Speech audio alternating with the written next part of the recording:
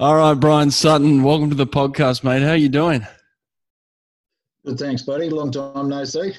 Yeah, it has been a while, But so listen, most people who watch my show, a lot of Americans know me for being coached by David Marsh, but most don't know that you were my first coach, and you're also the coach that got me on the Olympic team in 2000, and multiple teams after that, World Championship teams, and for 4 years you got me on the Australian team. So you were the first guy to have a major influence on me, and then you took me to the Olympics. So nobody's had a bigger impact on my life and career than you have. So I certainly wanted to get you on the podcast to talk about those things, and then also talk about yourself and your own philosophies and beliefs. So first of all, thank you for everything you've done for me.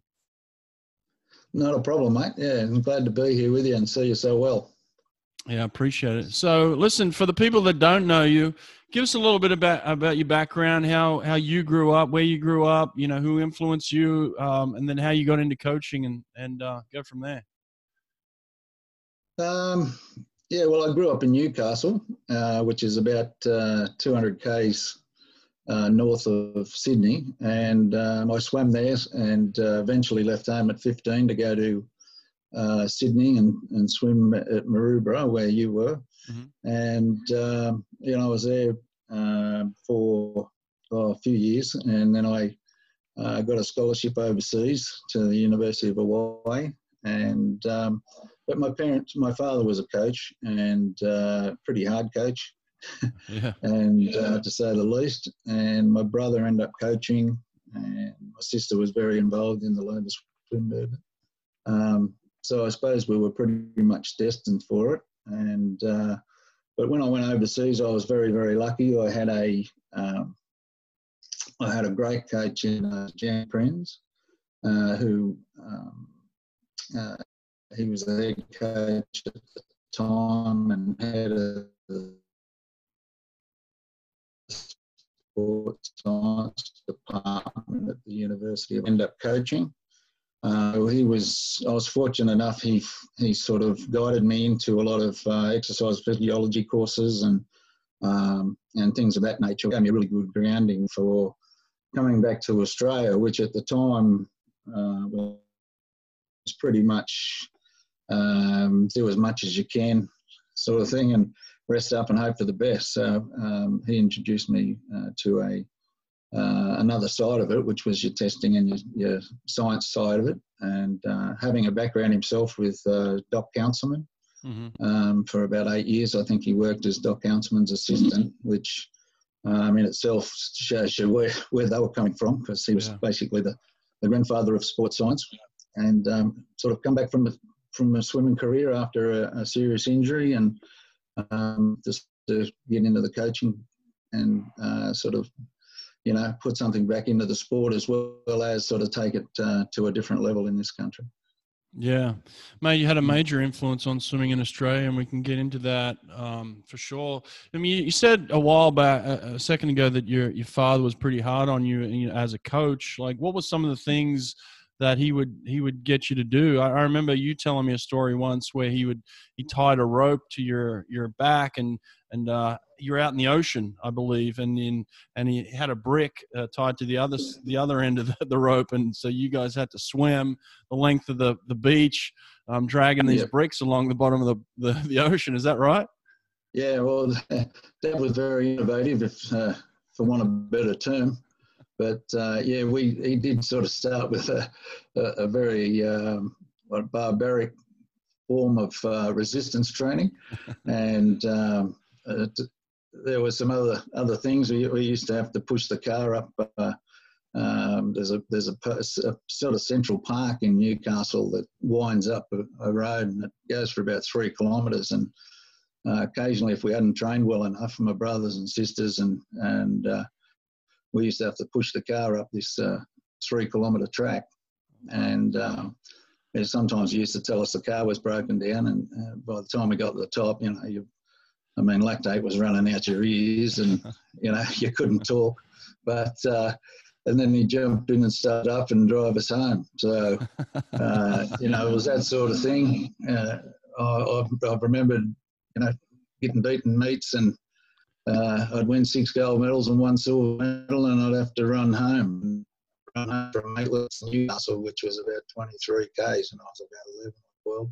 Oh, wow. So with that, he was pretty tough, and he had a weird way of telling you that you could do anything you set out to do if you were,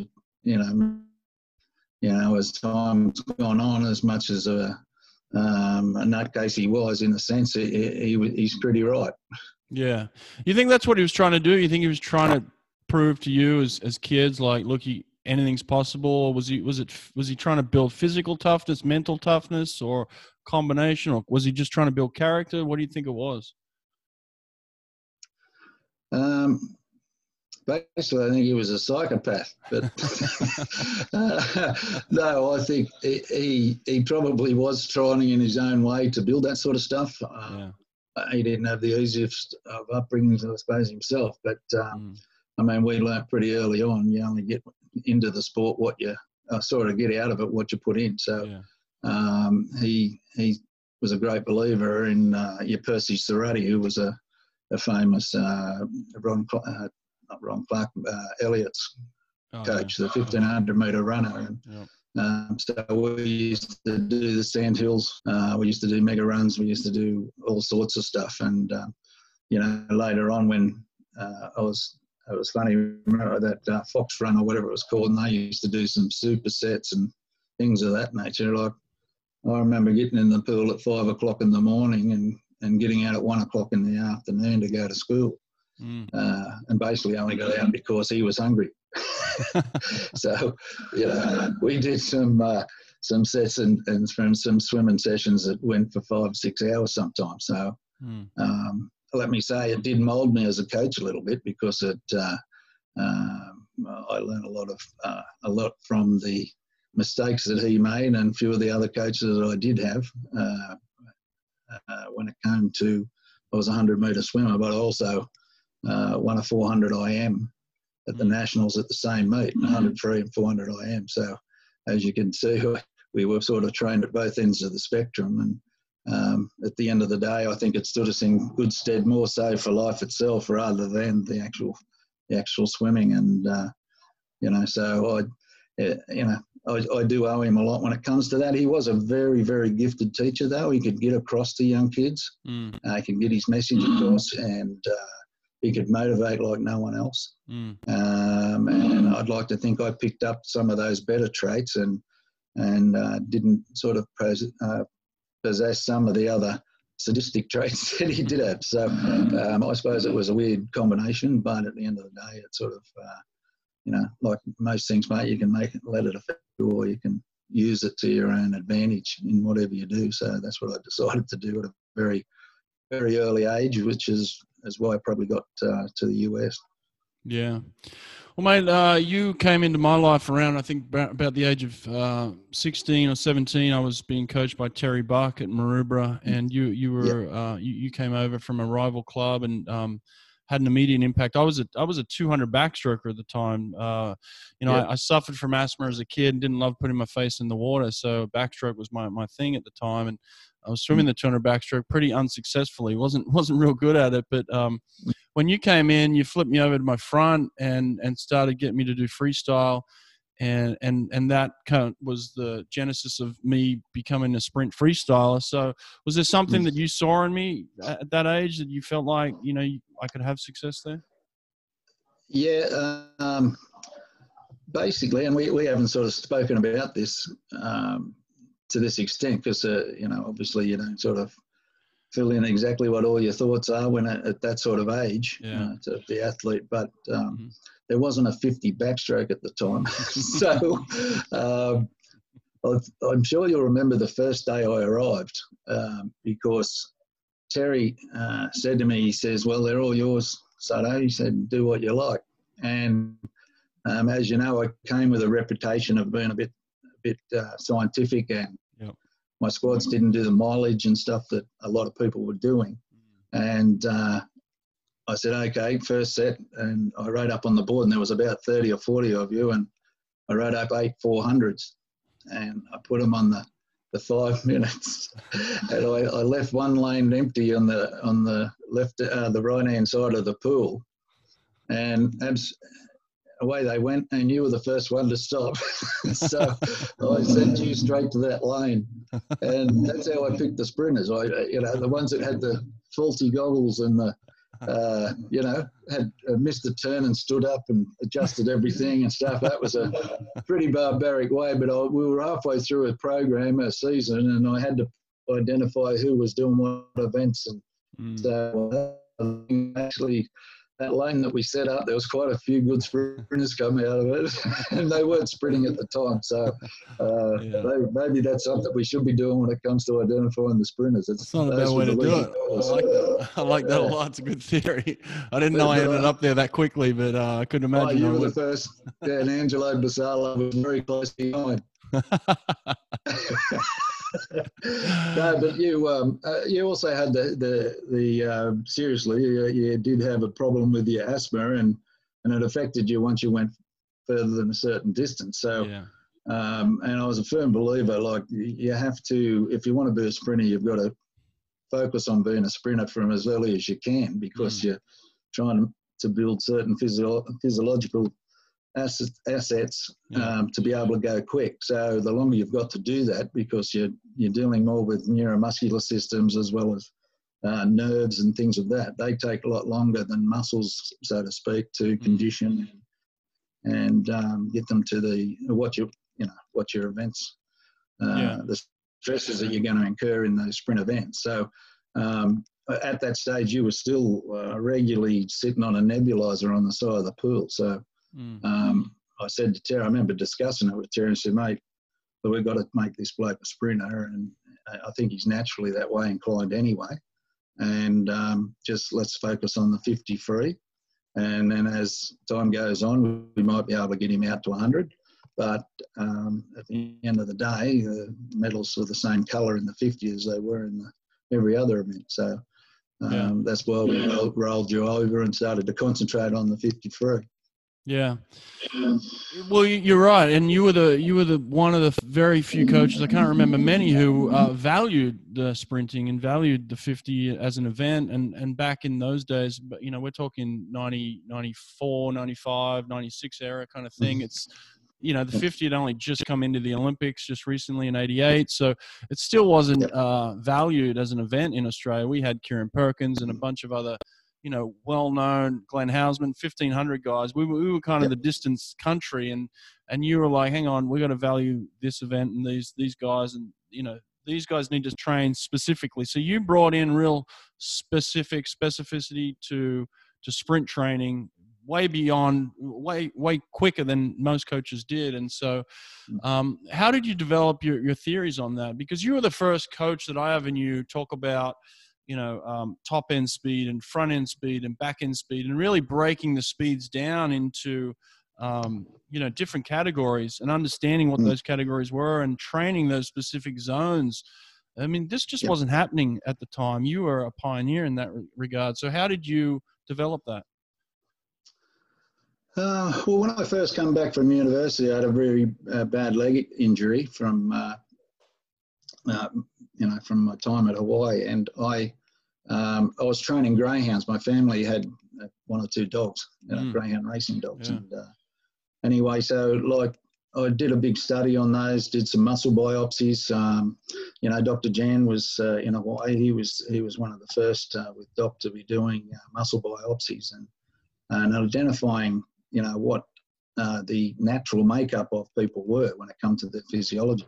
When it come down to fast twitch, slow twitch, et cetera. And as it turned out, the dogs were above 90% fast twitch fibres and used to really die in the backside quickly once they got past about the 17-second mark.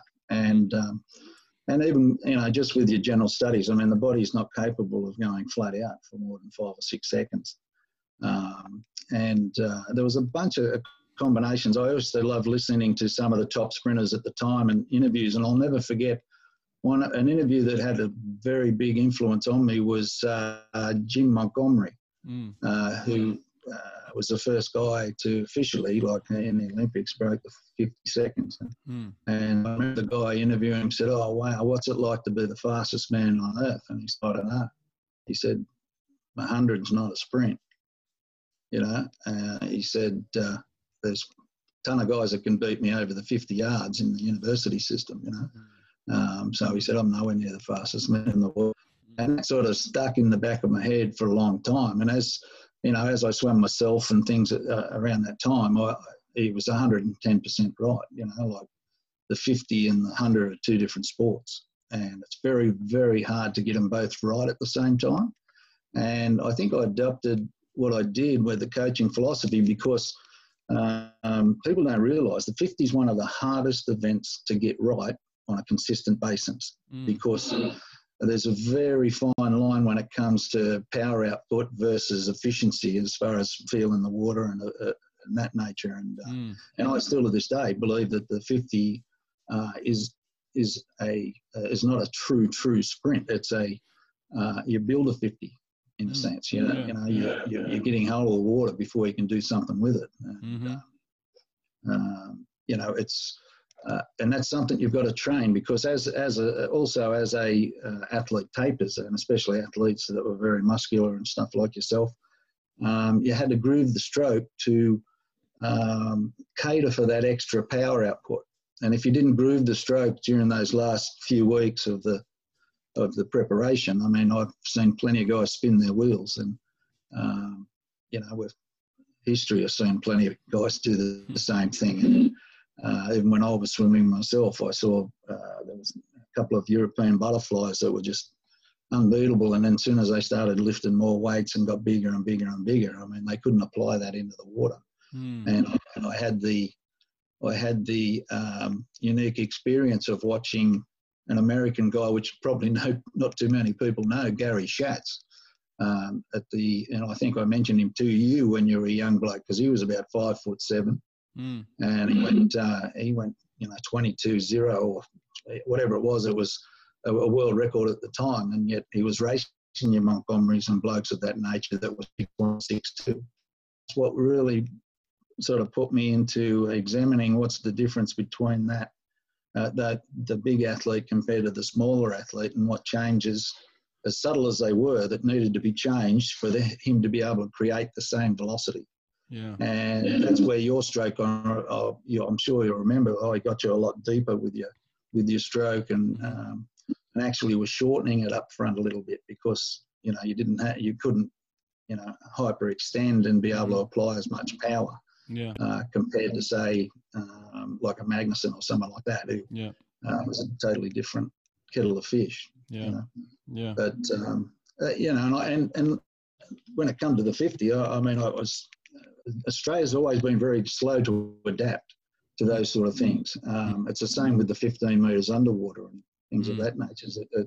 I still don't think we're anywhere near where we should be. Yeah. You know, when the rules changed, that, you know, they'd say, "Oh, we'll be right," sort of thing, and continue doing the 5 metres underwater and not really working on that. You know, that going the full 15 metres and you know, so it was a whole bunch of things that sort of got me into that. And even though we had a lot of success at that, I'd like to think I wasn't just a sprinting coach. And it's like anything else. It's basically came down to, you know, preparing the athletes for the stresses they're going to incur in a race, and also trying to teach them how to do that whilst under extreme pressure.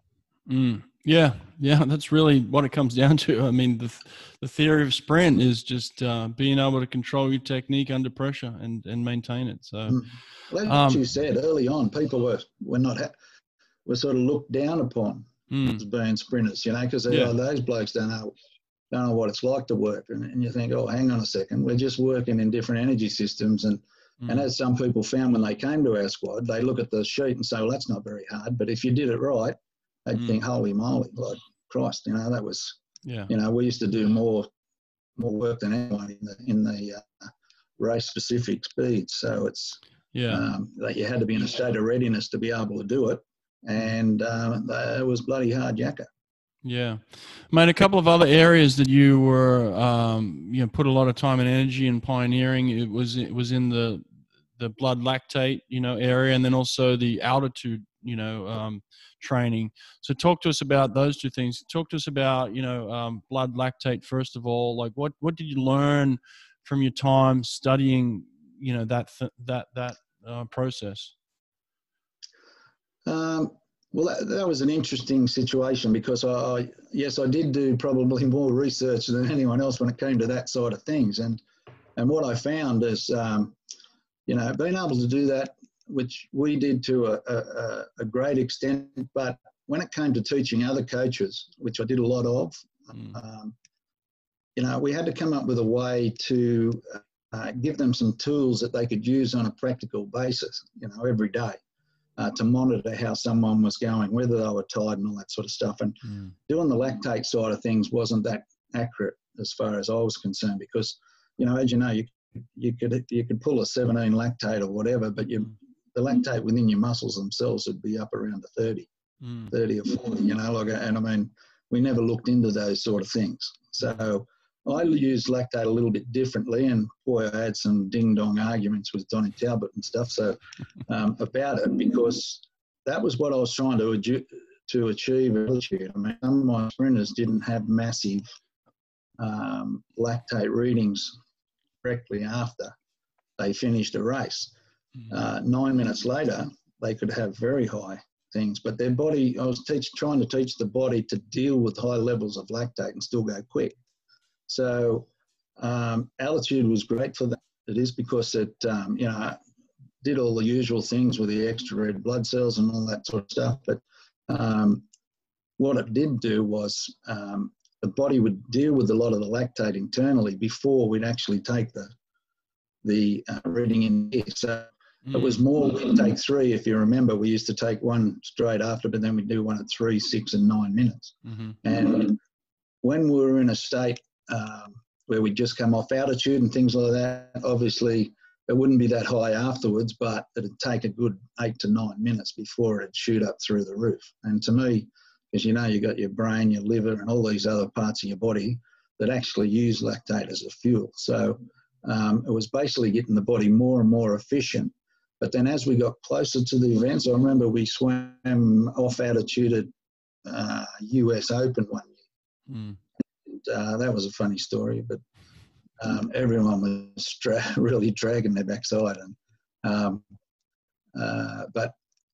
they had low lactates when we first got out, and there was a couple of others there that were from other groups that were getting super high lactates. But and I couldn't even begin to explain what we were doing, in a sense, to some of the people that were jumping on top of us. But as it turned out, we got through the meet okay, and we concentrated more on the 200s and things of that nature. And then when we went back, you actually want to be a little bit less efficient to get the best out of yourself for the 50. So that's why I didn't have to do a lot of that aerobic conditioning and stuff of that nature when we got back and we went into an Olympic trials or whatever it may be we were setting for. I actually used to detrain yourself and anyone else that was doing the 50 away from that system. But what it did do is it did allow your body to hang in there better when you got to those really high levels of lactate. And that's where, that last 15 metres came in, that most people didn't, they were decelerating where we were maintaining our velocity. How do you think coaches can best utilize lactate training? Like, do you think lactate training is best served like on a Saturday morning? This is how most coaches use it. A Saturday morning, we're going to do, 6 100s on 10 minutes, all out. Is that the best way to utilize lactate training, or is there a better way to do it? I feel it depends on the athlete, but if we're looking at, say, the 50-100, and you and Chris were a pretty good, Chris Fider were a good example of that. You guys came off totally different programs, and there was only an inch or two between you at the end of the 50, if you know what I mean. Yeah. You both hit PBs and things like that, but Chris had a massive aerobic system compared to yourself. And as I said, that's because of your history with the other. We didn't do as much background and mega miles with you as we did with others at earlier speed, earlier times. But the 6-100 situation, like that's more for a 200-metre person, I feel. Yeah. The physiological breakdowns and that are going on in that type of set are geared more towards the 200. What I did introduce, and it was because of yourself, and it was another person that I did it with was, well, in the end I was doing it with most, was called set splitting, where if we were safe trying to get 6-100s out, it might take 2 days to do it, you know, but do two there, 2 here and 2 there, and then give you the opportunity. If you look at a person that does that at 6-100s, even on long rests, and I remember we used to do, you know, them on 10 minutes or 12 minutes or whatever, they're still not getting close enough, I feel, to their race speed, you know, whether it be their front end speed or their back end or whatever. You're getting closer to your back end speed, but you're not in a state of fatigue when you're doing it. So for me, it wasn't specific enough. So when it come to your 50 stuff, sometimes we'd only go 30 metres, because once you got to the 30 metres, and when you're doing it multiple amounts of times, that's when we used to, you know, cut down on the reps as well as cut down on the distance itself, so you could hit your stroke rates that you would hit in your race, and get multiple amounts of them out. But instead of doing it all in one hit, I'm a great believer that if we could get 6 of them in the space of 48 hours, we would get the same benefit as doing that. And once you looked over a 3 to 6 month period, you would be doing a lot more at that specific speed than anyone else was. And I'd like to think that was a pretty good reason why you were consistently quick in your main event, because we were specifically prepared for it. For sure, yeah. Another thing that you did that I remember, and that I use in my training when I coach Cesar Cielo or some of my other top sprinters, you know, we did a set where it was a 25 front end from the block, 125 aerobic, and then a 50 back end. You know, this was a set that you would give me repeatedly, and I used it throughout my coaching because it was so damn good and effective. You know, why did you come up with kind of splitting it up that way, and why did you think that was effective for us? Well, it was effective in the sense that it actually portrayed a lot of the, you know, it was mimicking the situation of a race. Yeah. And they were long rest type situations in sometimes we'd do multiple amounts of them back to back. Multiple, yeah. But, yeah, you know, you're in a state of readiness usually as you walk off the street to do at least a 25 at race speed. Yeah. Hopefully. You haven't been out on a drink, or, you know, if you've done the right thing with yourself in between sessions, which is another subject. But, you know, so we'd get up and hit that sort of pace, hit your stroke rates. And then instead of sitting on the wall and having a rest, I like to it wasn't even active rest. It was, as you remember, once we got in good shape, we'd go for a threshold or threshold plus, which is, I think they call it anaerobic threshold or whatever these days. But I remember doing the same for the 100-metre people. We're doing a 50, then a 200, and then a 50. And what it was doing is, like, you'd have to hit on your feet at the within a couple of tenths of your front end of your race. And then instead of resting on the wall, you would be keeping going at a certain rate, so the oxygen was still being supplied. You know, and to me that was asking your body questions as far as, well, okay, if you're trying to get rid of some lactate and things of that nature, your body's got to recruit more MCT4s and things of that nature, which actually carry the lactate in and out, MCT1s and MCT4. And what that did, it made you, it was really good for your aerobic system too. It was very, very specific, and it was more or less an advanced form of fartlek training. But when you got to the end of that 200 or the 125, like you were talking about, you'd get only 5 to 10 seconds rest and turn around and your chest would still be beating and, you know, you'd be still in a reasonable state of stress. And then you had to give a 25 or a 50 metre at that back end speed with good technique. Now, doing it when you're fresh, you can do it with your hands tied behind your back. But after you've already done a sprint and then a threshold type 125 or a 200, 5 to 10 seconds rest, you're still puffing and your body's still screaming for oxygen. And then you're asking yourself to be controlled, good technique, and really maintain your velocity into the wall. So you're not decelerating, you're actually still maintaining your velocity for that last part. And what I did find, and it's the same with yourself, mate, you know, you end up going 49 lows and 48 highs in relays, and broke 50 in the individual 100 and stuff like that. And that really was because once you got to what I felt was as fast as we could get, we were able to put some of that speed endurance into you to get you up to 100. And then once we got closer to our main events, we forgot about the 100 and came back down to our 50.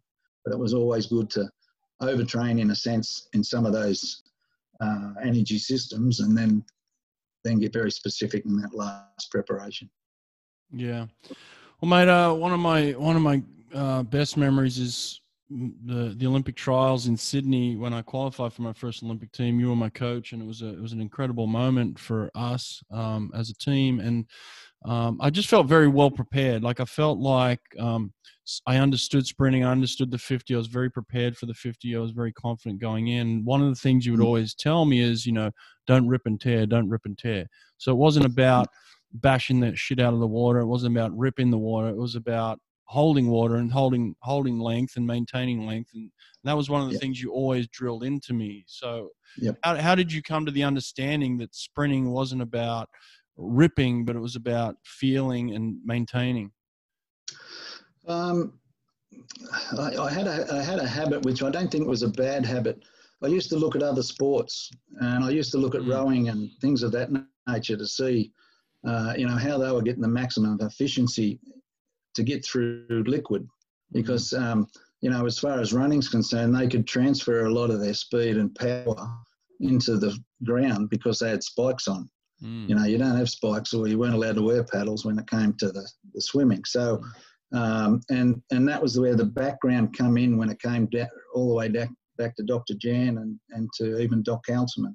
Why was Mark Spitz better than everyone else at the time? And yet he wasn't would you say, the most perfect specimen as far as an athlete's concerned. I mean, sure, he was big and tall and all the rest of it, but he didn't have muscles hanging off the top of muscles. Yeah.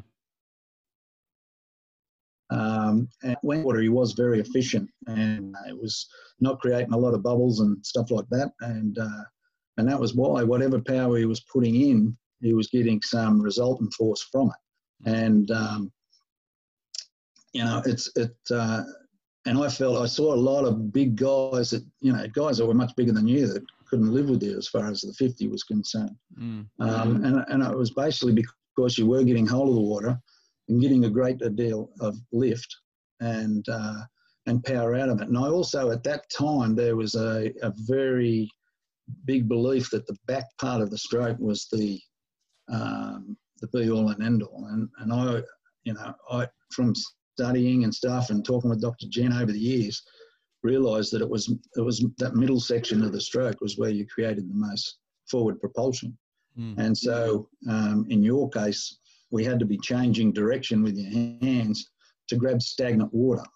And people don't realise, I mean, as soon as you know, pull your hand in the same direction for more than 2 or 3 inches, you're starting to slip.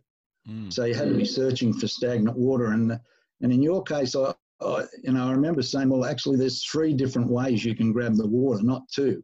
Normally it was your direction and, you know, the left, right, and certain pitches with your hands and things of that nature. But I also felt that depth was another way to grab more water. As you change depth, you also were grabbing stagnant water. And in your case, you got down much deeper than most and then changed direction. And that was happening around that middle middle section of your sculling action under the water. And the resultant force you were getting off that was, and that was through practice. You know, basically, I'm sure you remember running along the pool and then diving in, doing all those sort of things where we were trying to get up to that sort of velocity without any effort, you know. I remember specifically used to be doing a lot of them because we had a few boys in the squad that weren't that well coordinated and used to fall us over tit and things of that nature. So you could really sort out the ones that weren't going to make it, but they couldn't run along the side of the pool and dive in without hurting themselves. But, you know, that was to get up to that sort of velocity because, and we had the towing machine where I used to get you up. You remember we used to get up to world record speeds and a little bit above to hone our skills as well as our neuromuscular system, which is the messages from the brain to the muscle. And to me, that was probably one of our biggest advantages, you know, that not many people were thinking about the neuromuscular system at that time. And from swimming myself and boxing and things that I'd done in the past, that's pretty much the first system that goes. It's less, it's more nervous system energy rather than aerobic or anaerobic and all the rest of it. So that's why we did a lot of those, you know, 15-metre sprints, that turnover of what we need, you know, teaching them to feel the water is easy, but teaching them to feel it when you're going more than 2 metres per second is a whole nother sport.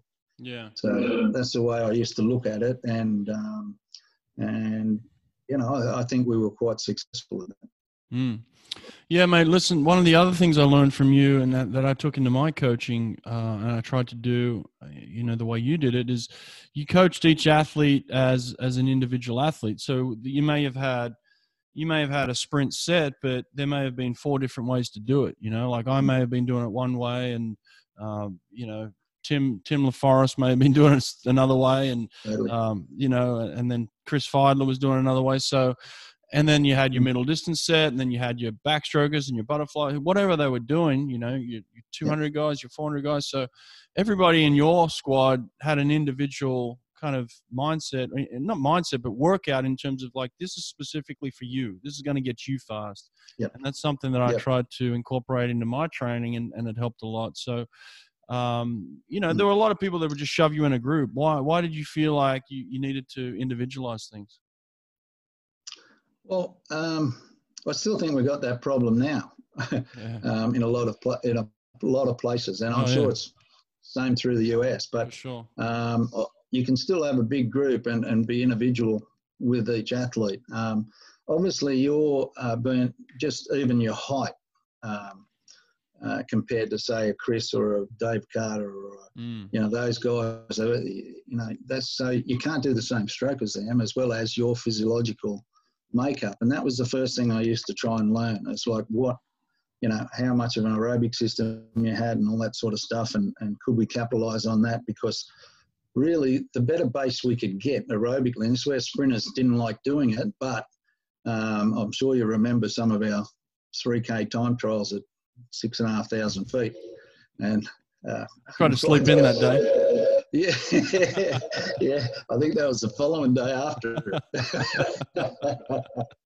But yeah, and I remember Johnny Skinner running over to me at the Olympic Training Centre when Chris went a 5K time trial and went about 55 or 56 minutes for it, holding the sub 110s the whole way. And he says, "Isn't he going 100 metres?" Because they had a bet going if he could break Johnny's record of 49.4, you know. Right. And he couldn't believe it. And then he went like 203 or something the last 200 metres. But as I said, the more aerobic, the stronger your aerobic system and your anaerobic system, it allowed us to do more of that sort of work and recover from it quicker. And you hit the nail on the head a little bit before when you said I felt like I was better prepared. You know, one I used to love, and I'm sure you were the same, is teaching your athlete what they're doing and why they're doing it and how it's going to benefit from. Yeah. And you'll find you'll get a better job out of your athlete if they know what part of their race it's going to help. And how they, because I know I used to drive a lot of you guys nuts with the 1 to 10. I'd say how much has gone out of the tank, 1 to 10, because the older athlete, you can't empty their tank as much as when they're 17, 18, 19-year-old. So the amount of dosage in those sets had to change as you got older. And you had someone like yourself and Chris and Phil Rogers broke the Australian record at the age of 31 in the 100 breaststroke, and it was because we were doing as much work as our body could do before it would start to lose technique. And even in those 3K time trials or whatever set we were doing, the greatest sort of measure of how much you could do was when your technique started to break down.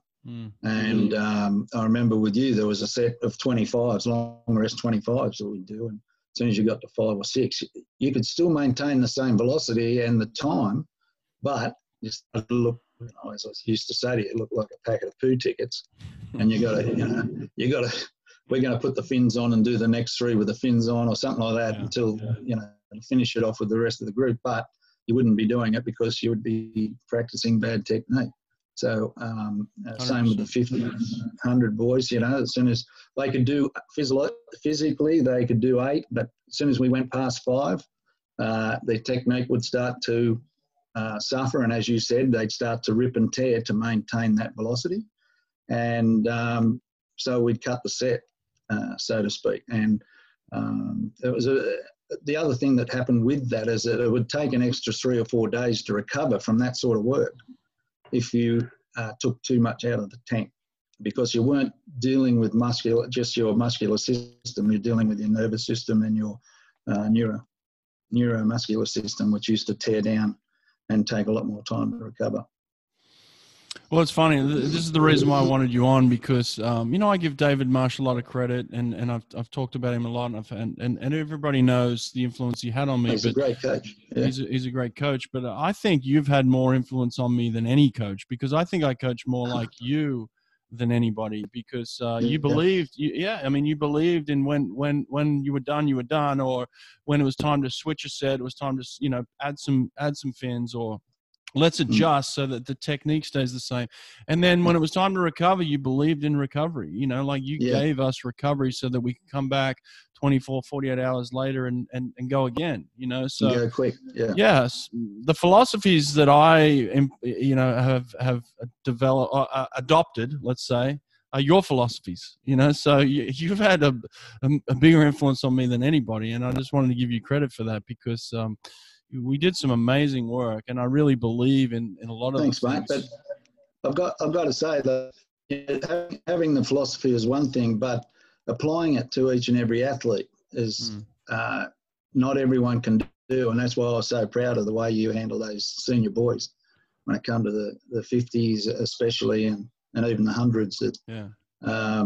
Without knowing exactly what they were doing, I had a fair idea, but just by watching them compete, that they were doing the right type of stuff. So, having the knowledge is one thing, which is I always say, but being able to apply it is a whole nother ballgame. So, Well, it's nice. I try and give credit to all the coaches that have influenced me, because I've been lucky. I've had great coaching influences, yourself and Terry Buck, and then Ian Pope and David Marsh, and then Richard Quick came in as a coach in his final years, and I got to watch him coach, which was amazing too. So you all had your own individual styles, but I think, like I said, I've applied more of the stuff that I did with you. I apply to my own training and the way that I've coached these guys, because ultimately I think I believe in specificity. I believe in specific training. In order to go fast, you have to train fast, and you have to be ready to swim fast. So that's where recovery comes into it too. So,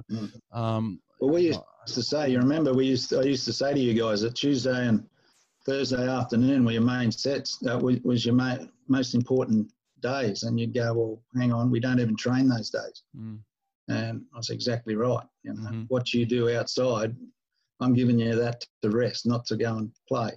And to get yourself fully recovered from what you'd done, and B, being fully fueled up, ready to go for whatever the next task was your responsibility. And that determined how good a job you did on those rest periods would determine what you got out of the last set and what you're going to get out of the next set. Yeah. Mate, you've had so many Olympians and you've coached so many great athletes, and I was lucky to be around a lot of great athletes too. It wasn't just great coaches that I was around. You know, I was around incredible athletes, and I think my earliest influence as an Olympian or Olympians was kind of Lee Habler and Malcolm Allen. You know, these guys really gave me hope because they were in my training group. You know, they were my friends. These were people that I saw make the Olympic team. And they gave me the inspiration to kind of kick on and try and do it years later. But why did you want to go into that realm, like elite training, elite coaching, and why do you think you had success in that area? Well, as I said, I think when I went to America, I probably learnt more in the first 6 months about training than I had in 13 years here.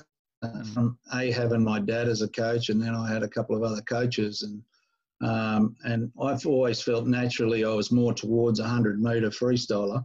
But when you go on 10K a session, 10 sessions a week, as well as running 3 times a week and lifting weights and stuff, very hard to be quick. And so that's where I said I learned a lot from some of the things that I was put through.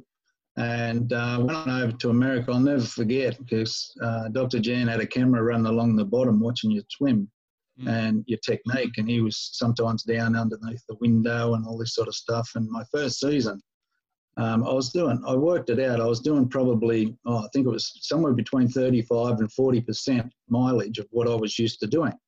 And I used to say to him, Coach, you know, I've got to do some work, you know. He said, you're not going to do anything until you learn how to swim properly. You know, so he ingrained that into me real early, because I got to meets and, you know, I'd be behind the block wanting to rip someone's head off, and he'd come over and say, if you don't sit down in the chair and relax, I'm going to pull you out. Things like that. Because, you know, we didn't know that we had to hit certain arousal levels to get the best out of ourselves and all that sort of stuff. It was all being aggressive, and you were very similar to that. That's why we had to sort of learn how to control yourself and how to self-manage.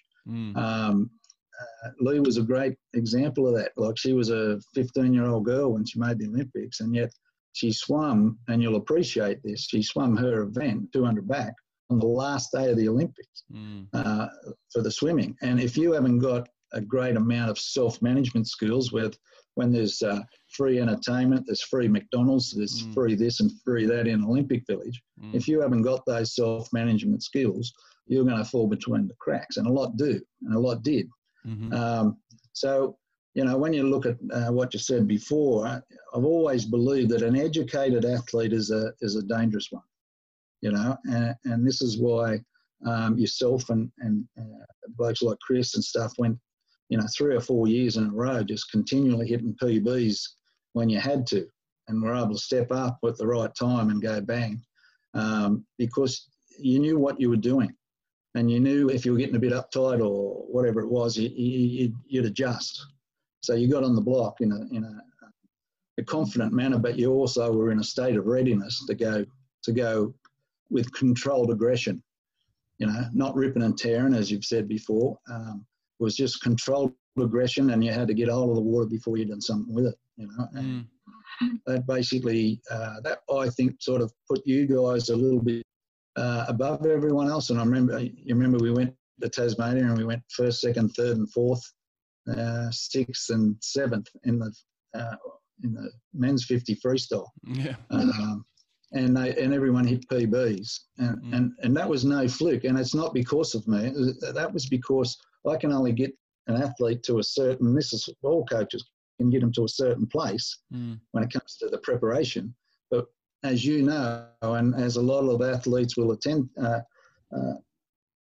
admit, like when that whistle blows, you know, and you get on the block, that's the loneliest place in the world, you know, and there's nothing I can do for you or your mother or anyone else. And if you're not prepared, A, physically, and B, know how to mentally get the best out of yourself, you're going to struggle, right? Yeah. But I think that was one of the biggest things with yourself over time, is that you knew you were going to swim fast. It was a matter of how much faster am I going to go? I can't wait to get up and do it, because it's not that I'm going to swim slow or whether I'm going to swim well or not. It's how much better am I going to swim?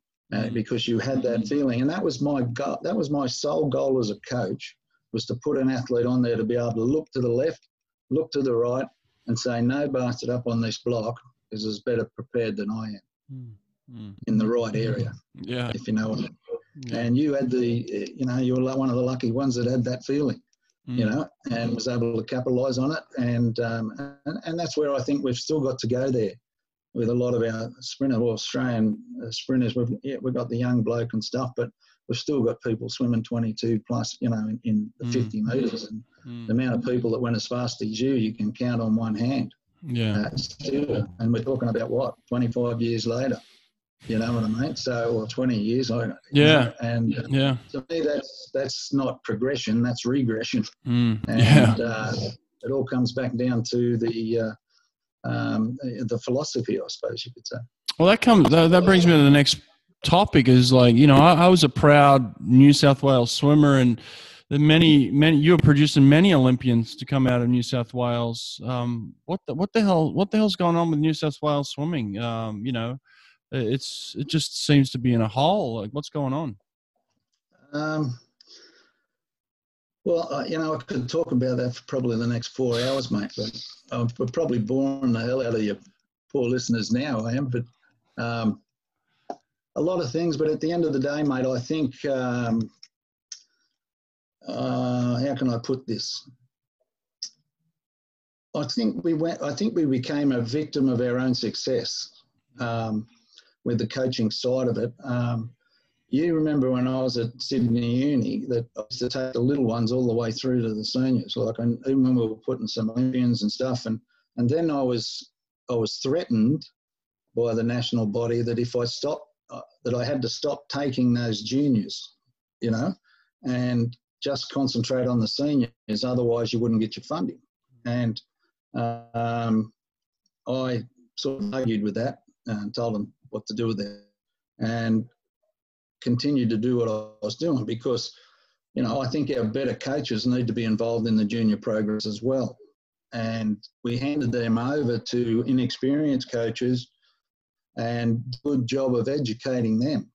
A lot of coaches felt threatened. Like I was lucky in a sense. I used to enjoy educating the coach below me on everything that I knew, and you knew that through the athletes. I used to try and educate the athletes as much as I could. Yeah. And, and a couple of coaches I've had under me have gone on to train world record holders and stuff like Steve Alderman,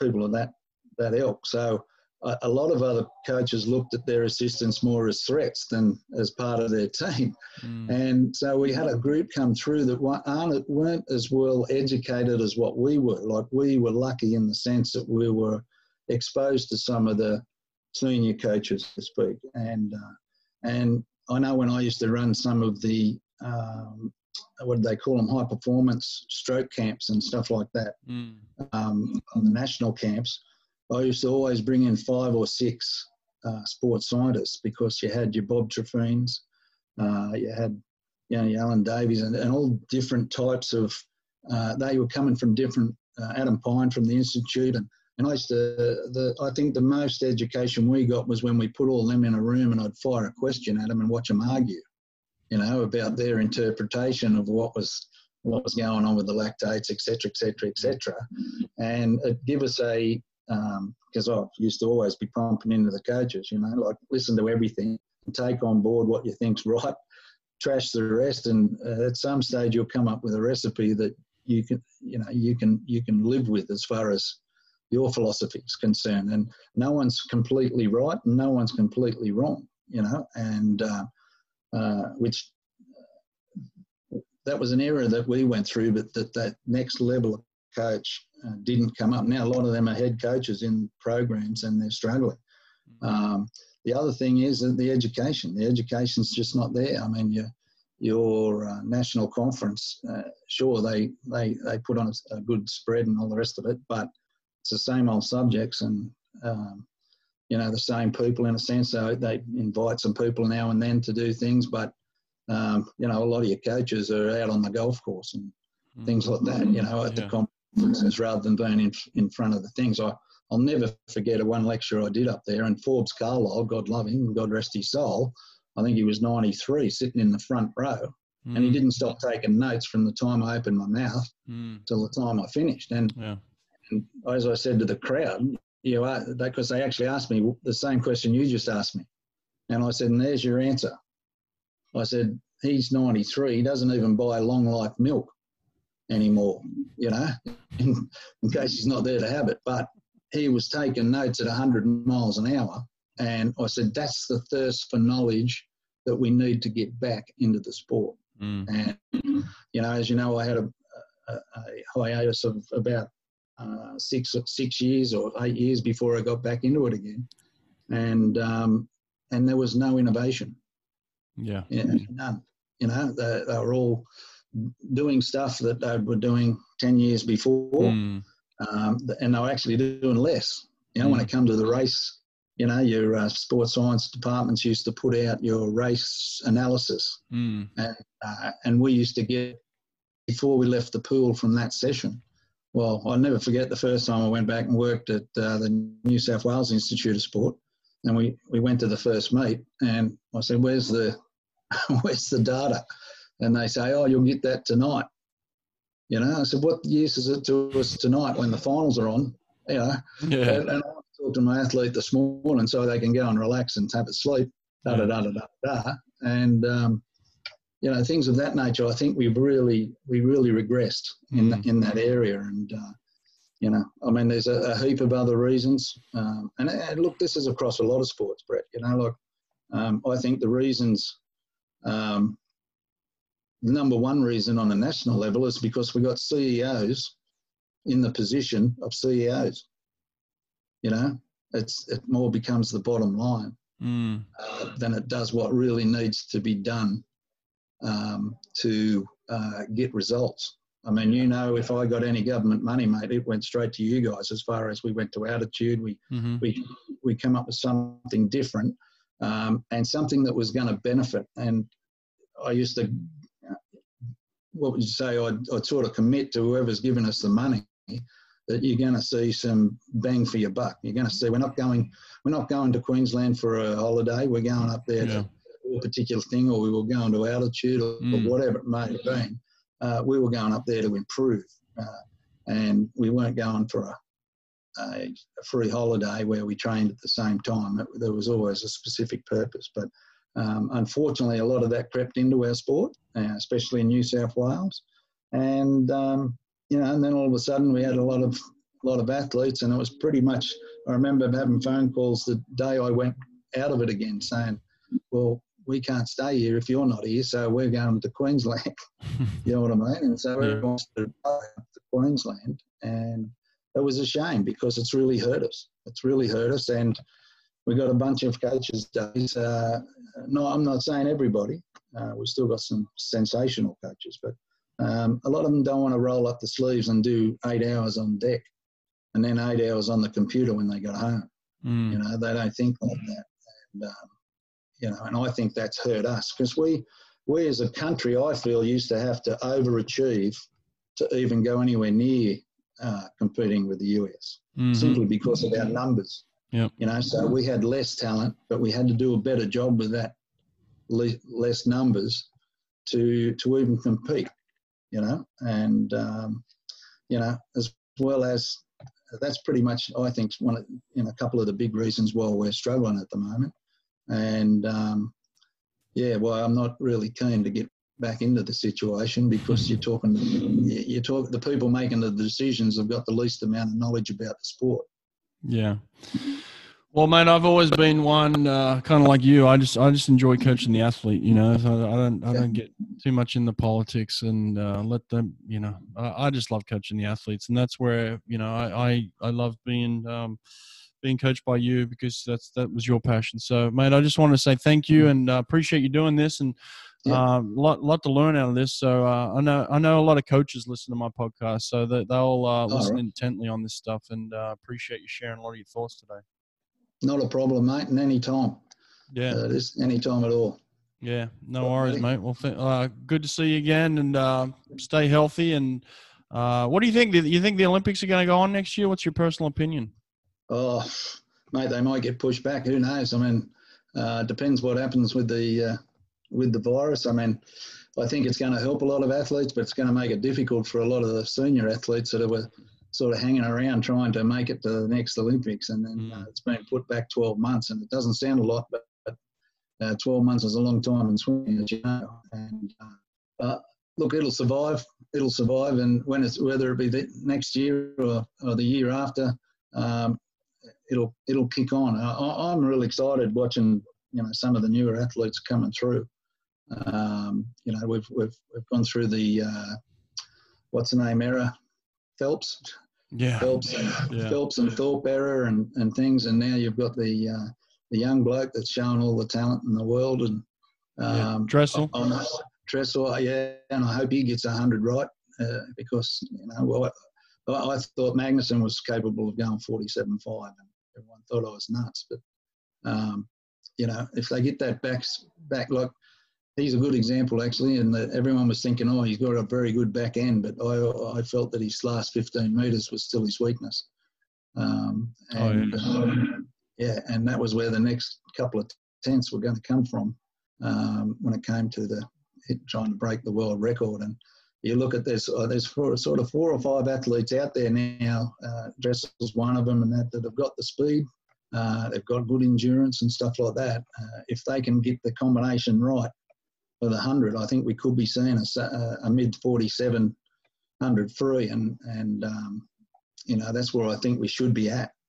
Yeah. And hopefully by the Olympics, that's where we will be at. Yeah, mate, I'm with you. I think Chalmers has got the back end right, and he's starting to develop a little bit of the front. So if he can get out on it, he's definitely got a shot too, which should be great. An Aussie and an American going at it. But absolutely. And as you know, the key to getting that back that front end speed is not doing too much of front end speed. A lot of it's to do with back end and efficiency, because you don't want to be burning the fuel too quick on the way down, even though.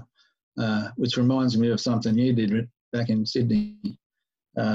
Sorry to bring it up, but I remember you telling the guys you'd been looking at what the fastest split was in the world ever, 100 free, and it was, so we were at some meet, it might have even been just a state title or something like that, and to come the final, you went through in 22.6 or something on your feet. Yeah. Was it 22.6, something like that? 22.6. At the time. Yeah. And the whole crowd went quiet. Like everyone's going, what is this bloke's going to go about 46? And to say the grand piano hit was an understatement. And I think the last 15 metres you were wishing that the old nebulizer was surgically inserted. Man, it was actually it was in Yokohama, and I went out and I was telling everyone, it was 2001, I think, and and I remember telling everyone I was going to go out in world record pace, which I did, 22.6 to my feet. But I remember getting out of the pool, and they had an incline like this. They had an incline that went to the warm down pool, and I remember having to try to walk up this incline to get to the warm down pool. It took me about 15 minutes to walk 15 yards. I couldn't do it. Well, we were in the stand just giggling because you were doing two steps forward, one step back, and three sideways. And we said, "Oh, Brett's got the wobbly boot on this time." Oh, mate, it was awful. Horrible experience, but you don't know your limits until you push them. That's right, mate. It was good, and it was a bit of fun as well. Yeah, exactly. It really did entertain the crowd, anyway. And I think what's his name, Eric the Eel, Eric Musumani. I think he had the last 10 metres was faster than you. Mate, I was standing still. I was digging trenches the last 10 metres. Sorry to bring that up, mate. It's a very painful memory. That's a classic. I love it. Thanks, mate. Listen, I appreciate this. Good to see you, buddy. You too, mate. Take care. All right, mate. Take care. Later. Ciao.